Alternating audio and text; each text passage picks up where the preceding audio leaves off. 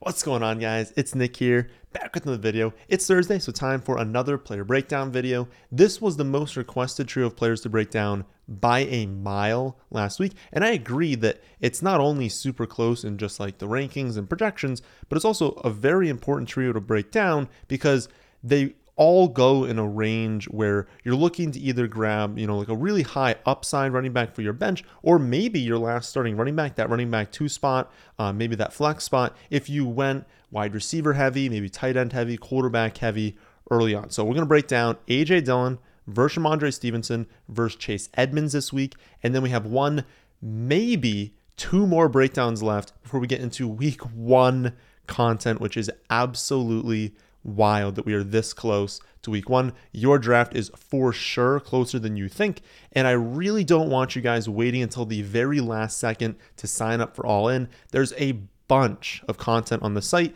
but some of it does go to waste if you wait until a few hours before your draft to only use the rankings. So give yourself enough time to read through it all, play around with all the different tools. You'll have a great draft if you just sign up and use the rankings. That is totally fine to do, but you'll have an elite draft if you use the rankings after reading the articles, reading the player notes, asking questions in the private Discord, using the team grade tool with mock drafts using the rankings, watching the premium videos. So please sign up for All In at least a few days before your draft on my website, thefantasyfootballadvice.com. So let's start this breakdown off with A.J. Dillon. Dillon's going to be entering his 3rd season in the NFL and is coming off, a quiet breakout season. I say quiet because I feel like most people don't think he truly broke out last season. But, he had over 1,100 yards, 7 touchdowns, 34 receptions on top of that, ultimately finishing 31st in fantasy points per game among running backs that played at least like 7 games, because some, running backs came in there with like a few games played, technically had higher points per game. But, among the running backs who played football last season for, more than a few games, 31st in points per game, that's not bad.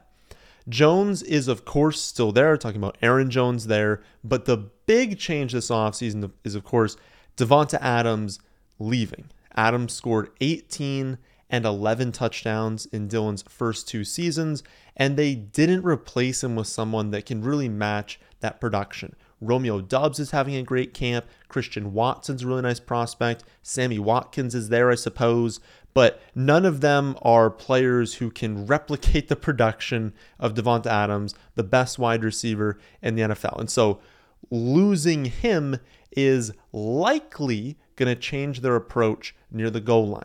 Aaron Rodgers ranked 3rd with 13 passing touchdowns from inside the 5-yard line last season. 5 of those went to Davante Adams, which was the 5th most in the league. The distribution of the rest of those targets was 3 for Lazard, 2 for Cobb, 2 for Aaron Jones, 1 for A.J. Dillon, 1 for Tonyan. And actually, that's the distribution of the touchdowns. He had more targets than that, but in terms of touchdowns from inside the 5, it was Adams at the top, a little bit for Lazard and Cobb, a little bit for Jones and Dillon, and then 1 for Tonyan. And if we look at the rush attempts inside the 5, no surprise, it's basically all broken down between Dillon and Jones, but it was 11 for Dillon, 8 for Aaron Jones, 2 for Patrick Taylor, and it was 21 total rush attempts compared to 27 pass attempts. So here's how I'm seeing things changing this season. There's still going to be a very good offense. Losing Adams hurts, but they have Aaron Rodgers. He's really good. They still have good coaching staff. Like, they're going to be really good. Vegas projections to still be like a really, really good team. And they're still going to throw the ball when they get inside the 5. Like, just because they lost Davante Adams doesn't mean, every time we get close, we can't throw it anymore. They still have quality players. Aaron Rodgers is still very, very good, so they're still going to throw it. But I would imagine that overall, they lean slightly more run heavy from inside the 5 since they don't have Adams on the field. And that's just like a clear mismatch. They'd get close and it'd just be like, okay, you're seriously going to give us single coverage with Davante Adams? Like, that's an easy play call. And even if they called a run, you quickly audible if you see single coverage for Adams on the outside. So I think they're going to be a little bit more run heavy because they don't have that. And then even when they do pass, I would imagine that they use Aaron Jones, use A.J. Dillon on a larger share of those targets than they did before, because they're the best players they kind of have on offense, and they're probably going to feature them as well.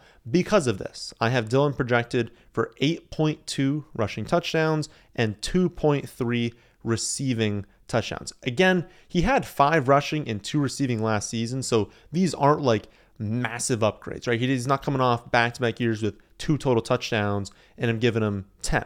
Like, he had good production last season, and I think we can expect to see an increase this year. In terms of receiving work, I also expect the running backs to be a little bit more involved overall. Aaron Rodgers has talked about how much he does like A.J. Dillon in the passing game, and that makes sense given that he's caught 92% of his career targets for an insane 9.3 yards per reception. That is very, very good for a running back. And so it makes sense that Aaron Rodgers likes throwing the football, and it makes sense he's going to remain efficient. If you saw those numbers on, I would say, still limited total work for Dillon over 2 years, you see those numbers for most players and you're like, okay, that's going to regress. And I do have that projected to regress because those are really efficient numbers. I shouldn't project anyone for a 92% catch rate on 9.3 yards per reception, right? Especially giving him a slight bump in total targets this season.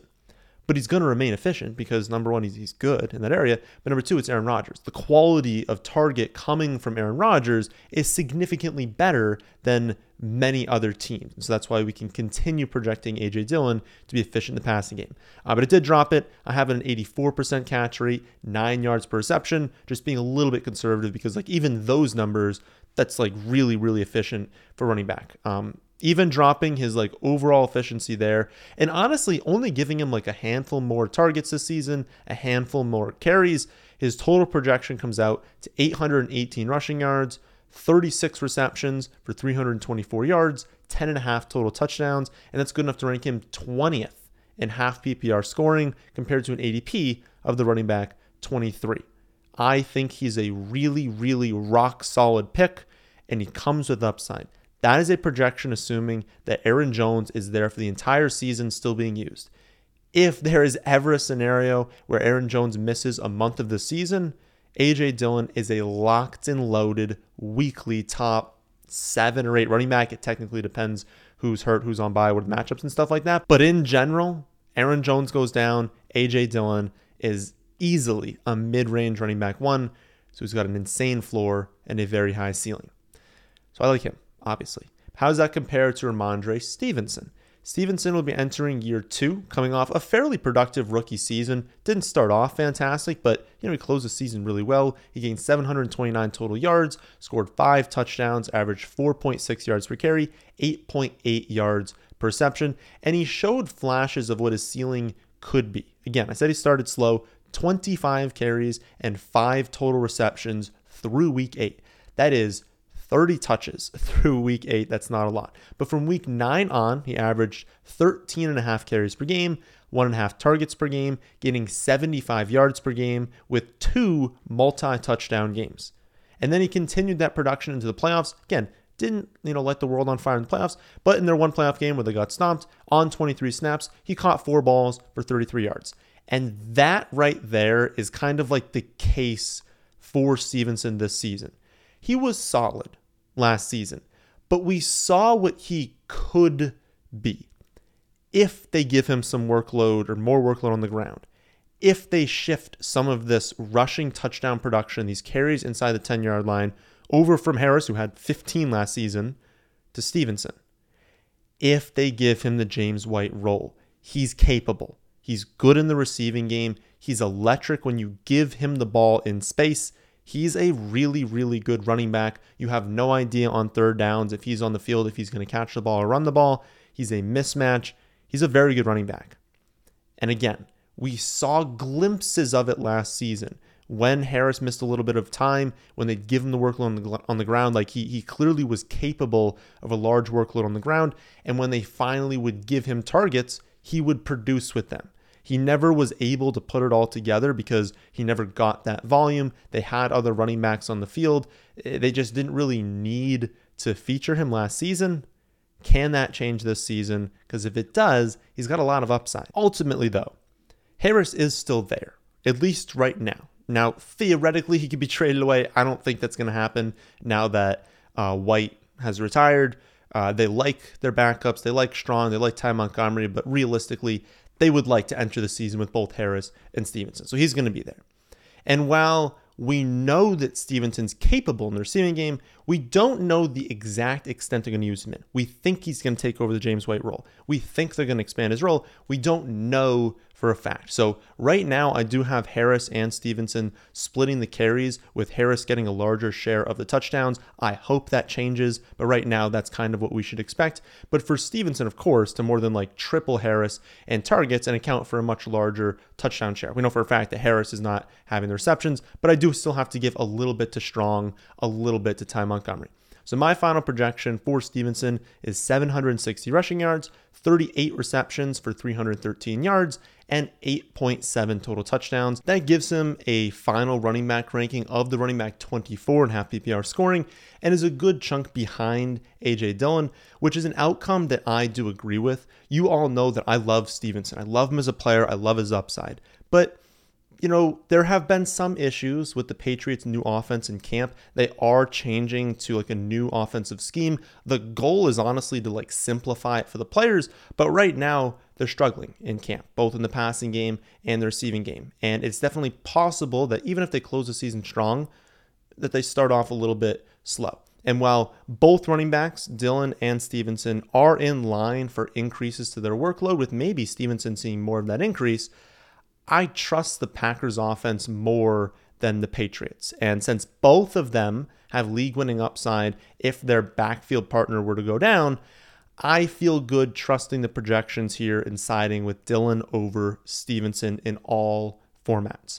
Though it's worth noting that they're both ranked a good chunk ahead of their ADP. Like both of them are significant values in the rankings. And if you're using the rankings, you're very likely to end up with one of them or maybe even both of them.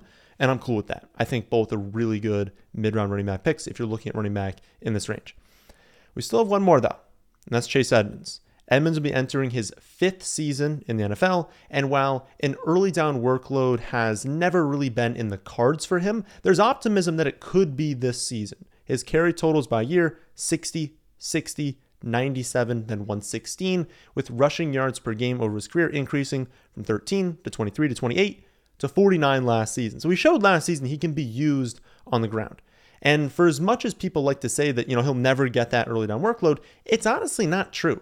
As per Scott Barrett, James Conner and Chase Edmonds played 9 games together last season where they both played more than one snap, because Edmonds had that one snap game where he got hurt. We don't want to include a one snap game in our numbers here.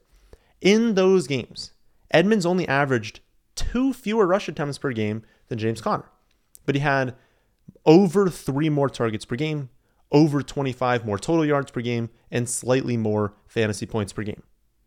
Edmonds is a quality running back, and that's why Miami gave him 2 years, $12 million contract with $6 million guaranteed, easily the highest paid running back on the roster. So the question becomes, how many carries are they going to give him? And right now, I think that's still a bit of an unknown.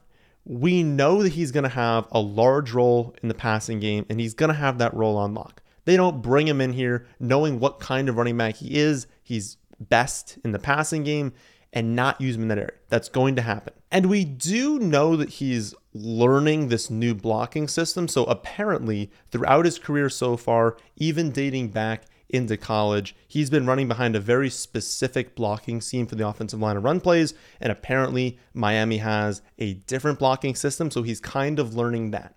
And we also know that they still want to use Raheem Mostert when he's healthy, and they want to keep him healthy. We know Mostert is not a player also that teams are going to give, 200 carries. That's not going to happen for Raheem Mostert. And they know that. So they're going to give Mostert some carries. They're going to give Edmonds some carries. I don't know, honestly, who's the number 3 right now. We're going to find that out more in the preseason when we see cuts, but there'll be a third running back that is probably going to mix in. But aside from that information, we have learned very little about their plans for their early down split. And because of that, I've opted to be somewhat conservative in the projections. I've given him 159 carries, 4.9 rushing touchdowns. That feels fair. It's a 36% share of the carries, a 29% share of the rushing touchdowns. He could certainly come in under these numbers, but I think there's a chance that, he could have a pretty large workload on the ground and he could explode past these numbers. And then I gave him a 9% target share, which also seems extremely fair. Hill, Waddle, they're going to dominate the targets in this passing offense. But again, they signed Edmonds for a reason.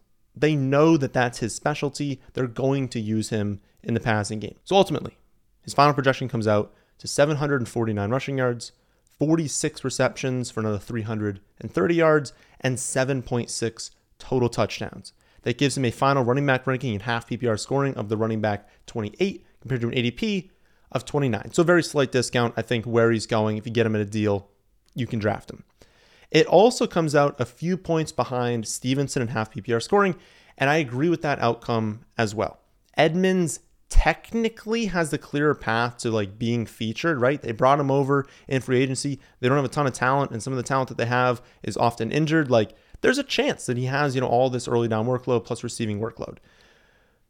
But I would be skeptical of expecting that, and realistically, the 159 carries I gave him, maybe that is a little bit higher than his average. If you simulated the season a bunch of times, maybe he should be closer to 145. And I think because I've been I guess somewhat generous there. I mean, I still think we're being cautious and not projecting him for 200 carries because then he'd go through the roof. But 159 carries would still be his high for his career. And so given that we've done that, looking at the Stevenson projection and being listen, I mean, he could be used way more than I'm expecting in the passing game, even potentially matching Chase Edmonds in that area if they give him the full James White role. And so I like the rankings. I really do think A.J. Dillon's that best combination of floor and ceiling. We just know what we're going to get with him. We know the offense is good. We know they want to lean on running backs. It's just so guaranteed. So I think he's the best pick. But if I'm picking a second running back from this grouping, I just do feel better about Ramondre Stevenson. I feel better about that path load to being featured. I feel better about the touchdown potential, given that Edmonds has really never been a touchdown scorer in his career. And I just feel more comfortable drafting him than Edmonds. So the final ranking again, A.J. Dillon, then Stevenson, then Edmonds. And I want to note, it doesn't matter the scoring format. If you look on the screen, I'll put it up there. But for those of you on the podcast, it's very, very close between Stevenson and Edmonds in full PPR. But again, Stevenson does win by a hair. And I really do think in any format, this is the ranking that I would take them in. So that'll do it for this week's breakdown. Please let me know what trio of players you want to see me go over next week and upvote the responses that you agree with. Also, please sign up for All-In Access on my website today. Do not wait until the last second to grab your rankings because you're not going to get all the value that comes with it before your draft. Do a mock draft. See how the team grade tool likes different builds, ask questions in the premium Discord, read the strategy articles, watch the premium videos, and read through all the player notes. If you do that and you have access to rankings specific to your scoring format and roster settings, you're going to gain a massive edge over the field. So I'll be back tomorrow to go over the worst pick in every round, Saturday to go over the latest news around the league, and then Sunday to go over my favorite wide receivers to draft on Underdog. That, my friends, is the end of this one. Hope you all enjoyed. If you did, how about hitting the like button? And how about subscribing to the channel if you're new here? Thanks for watching.